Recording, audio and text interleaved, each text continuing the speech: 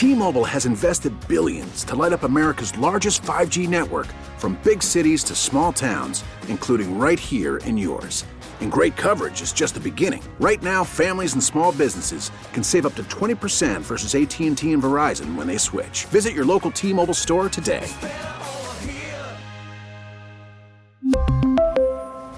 Plan savings with 3 lines of T-Mobile Essentials versus comparable available plans. Plan features and taxes and fees may vary. Good morning, everyone. On this solemn day, I recall that the first order of business for members of Congress is the solemn act to take an oath to protect and defend the Constitution of the United States. There's great respect and gratitude that I thank the chairs of the committees, the 6 committees who have been working to help us honor our oath of office. I also want to thank the staff of those committees and the committee members for all of their work over this period of time to help us protect and defend. I want to thank the chairman of the Judiciary Committee, Mr. Nadler, chair of the Intelligence Committee, Mr. Schiff, chair of the Ways and Means Committee, Chairman Richie Neal of Massachusetts, the chair of the Foreign Affairs Committee, Elliot Engel of New York, the chair of the Financial Services Committee, Maxine Waters of California, the chair of the Committee on Government Reform and Oversight, Congresswoman Carolyn Maloney. I also want to acknowledge the important work that was done by our dear and departed, may rest in peace, Elijah Cummings as chair of the Oversight Committee. Now pleased to yield to the distinguished chair of the Judiciary Committee, Mr. Nadler.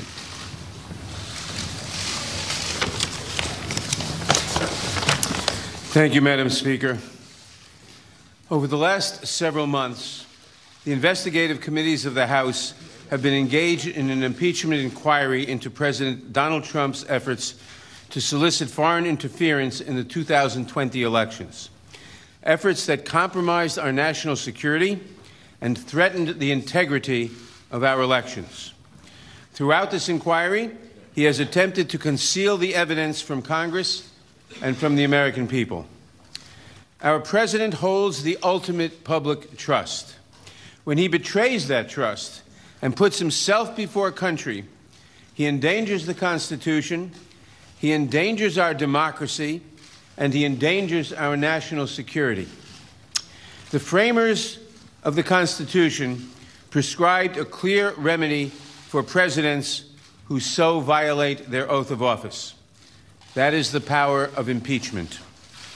Today, in service to our duty to the Constitution and to our country, the House Committee on the Judiciary is introducing 2 articles of impeachment charging the President of the United States, Donald J. Trump, with committing high crimes and misdemeanors.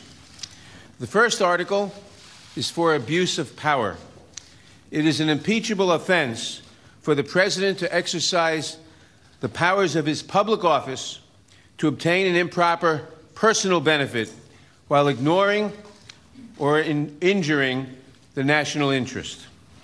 That is exactly what President Trump did when he solicited and pressured Ukraine to interfere in our 2020 presidential election, thus damaging our national security, undermining the integrity of the next election, and violating his oath to the American people. These actions, moreover, are consistent with President Trump's previous invitations of foreign interference in our 2016 presidential election. And when he was caught, when the House investigated and opened an impeachment inquiry, President Trump engaged in unprecedented, categorical, and indiscriminate defiance of the impeachment inquiry. This gives rise to the second article of impeachment for obstruction of Congress. Here, too, we see a familiar pattern in President Trump's misconduct. A president who declares himself above accountability, above the American people, and above Congress's power of impeachment which is meant to protect against threats to our democratic institutions, is a president who sees himself as above the law. We must be clear. No one, not even the president, is above the law. I want to recognize the great contributions of the investigative chairs, particularly Intelligence Committee Chairman Adam Schiff, Foreign Affairs Chairman Eliot Engel, Committee on Oversight and Reform's former chairman, the late Elijah Cummings, and its new chairwoman, Carolyn Maloney, Financial Services Chairwoman Maxine Waters, and Ways and Means Chairman Richard Neal, who helped lay the foundation for the articles we are introducing today. I also want to thank my Judiciary Committee colleagues who were critical in our work to hold the President accountable and in the drafting of these articles. Later this week, the Judiciary Committee will meet to consider these articles of impeachment and to make a recommendation to the full House of Representatives. We do not take this action lightly, but we have taken an oath to defend the Constitution. And unlike President Trump, we understand that our duty, first and foremost, is to protect the Constitution and to protect the interests of the American people. That is why we must take this solemn step today. Elections are the cornerstone of democracy and are foundational to the rule of law. But the integrity of our next election is at risk from a president who has already sought foreign interference in the 2016 and 2020 elections and who consistently puts himself above country. That is why we must act now. I want to turn now to Chairman Schiff, who will explain the evidence that supports these articles and the need for us to act with such urgency today.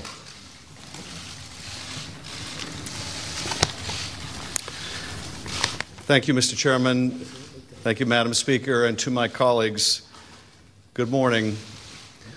The framers of the Constitution recognized that someday a president might come to office who would abuse that office, betray the public trust, and undermine national security to secure foreign help in his reelection, and who would seek to abrogate the power of Congress to hold him accountable.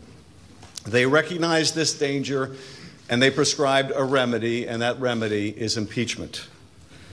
It is an extraordinary remedy and one that I've been reluctant to recommend until the actions of President Trump gave Congress no alternative. We stand here today because the President's continuing abuse of his power has left us no choice. To do nothing would make ourselves complicit in the President's abuse of his high office, the public trust, and our national security. The President's misconduct is as simple and as terrible as this. President Trump solicited a foreign nation, Ukraine, to publicly announce investigations into his opponent and a baseless conspiracy theory promoted by Russia to help his reelection campaign. President Trump abused the power of his office by conditioning two official acts to get Ukraine to help his reelection: the release of hundreds of millions of dollars in military aid that nation desperately needed, and a White House meeting with an ally trying to fend off Russian aggression. In so doing, he undermined our national security and jeopardized the integrity of our next election. And he does so still. The evidence of the President's misconduct is overwhelming and uncontested. And how could it not be when the President's own words on July 25th, "I would like you to do us a favor, though," lay so bare his intentions, his willingness to sacrifice the national security for his own personal interests. And when the President got caught, he committed his second impeachable act: obstruction of Congress of the very ability to make sure that no one is above the law, not even the President of the United States. The evidence is every bit as strong that President Trump has obstructed Congress fully, without precedent, and without basis in law. If allowed to stand, it would decimate Congress's ability to conduct oversight of this president or any other in the future, leaving this president and those who follow to be free to be as corrupt, malfeasant, or incompetent as they would like, with no prospect of discovery or accountability. Now, some would argue, why don't you just wait? Why don't you just wait until you get these witnesses the White House refuses to produce? Why don't you just wait until you get the documents the White House refuses to turn over? And people should understand what that argument really means. It has taken us 8 months to get a lower court ruling that Don McGahn has no absolute right to defy Congress. 8 months for one court decision. If it takes us another 8 months to get a second court or maybe a Supreme Court decision, people need to understand that is not the end of the process. It comes back to us and we ask questions because he no longer has absolute immunity, and then he claims something else, that his answers are privileged and we have to go back to court for another 8 or 16 months. The argument, why don't you just wait, amounts to this. Why don't you just let him cheat in one more election? Why not let him cheat just one more time? Why not let him have foreign help just one more time? That is what that argument amounts to. The president's misconduct goes to the heart of whether we can conduct a free and fair election in 2020. It is bad enough for a candidate to invite foreign interference in our political process, but it is far more corrosive for a president to do so and to abuse his power to make it so.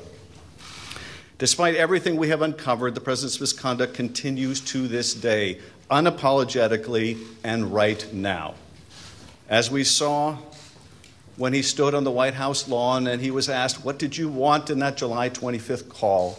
And he said the answer was a simple one. And not just a simple one on July 25th, but a simple one today, and that is he still wants Ukraine to interfere in our election to help his campaign. Even this week, the president's lawyer was back in Ukraine seeking to revive the same debunked conspiracy theory promoted at the president's behest. Which gets to the final and most pernicious of the arguments that we have heard in the president's defense. That the president can do whatever he wants under Article 2, including get foreigners involved in our elections, and we should just, to quote the president's chief of staff, get over it. Ben Franklin said, we have a republic if we can keep it. The president and his men say, you can't keep it, and Americans should just get over it. Americans don't get to decide American elections anymore. Not by themselves, not without foreign help. For the members of Congress, this is not a question of fact because the facts are not seriously contested. It is rather a question of duty. The president's oath of office appears to mean very little to him, but the articles put forward today will give us a chance to show that we will defend the Constitution and that our oath means something to us. T-Mobile has invested billions to light up America's largest 5G network, from big cities to small towns, including right here in yours. And great coverage is just the beginning. Right now, families and small businesses can save up to 20% versus AT&T and Verizon when they switch. Visit your local T-Mobile store today.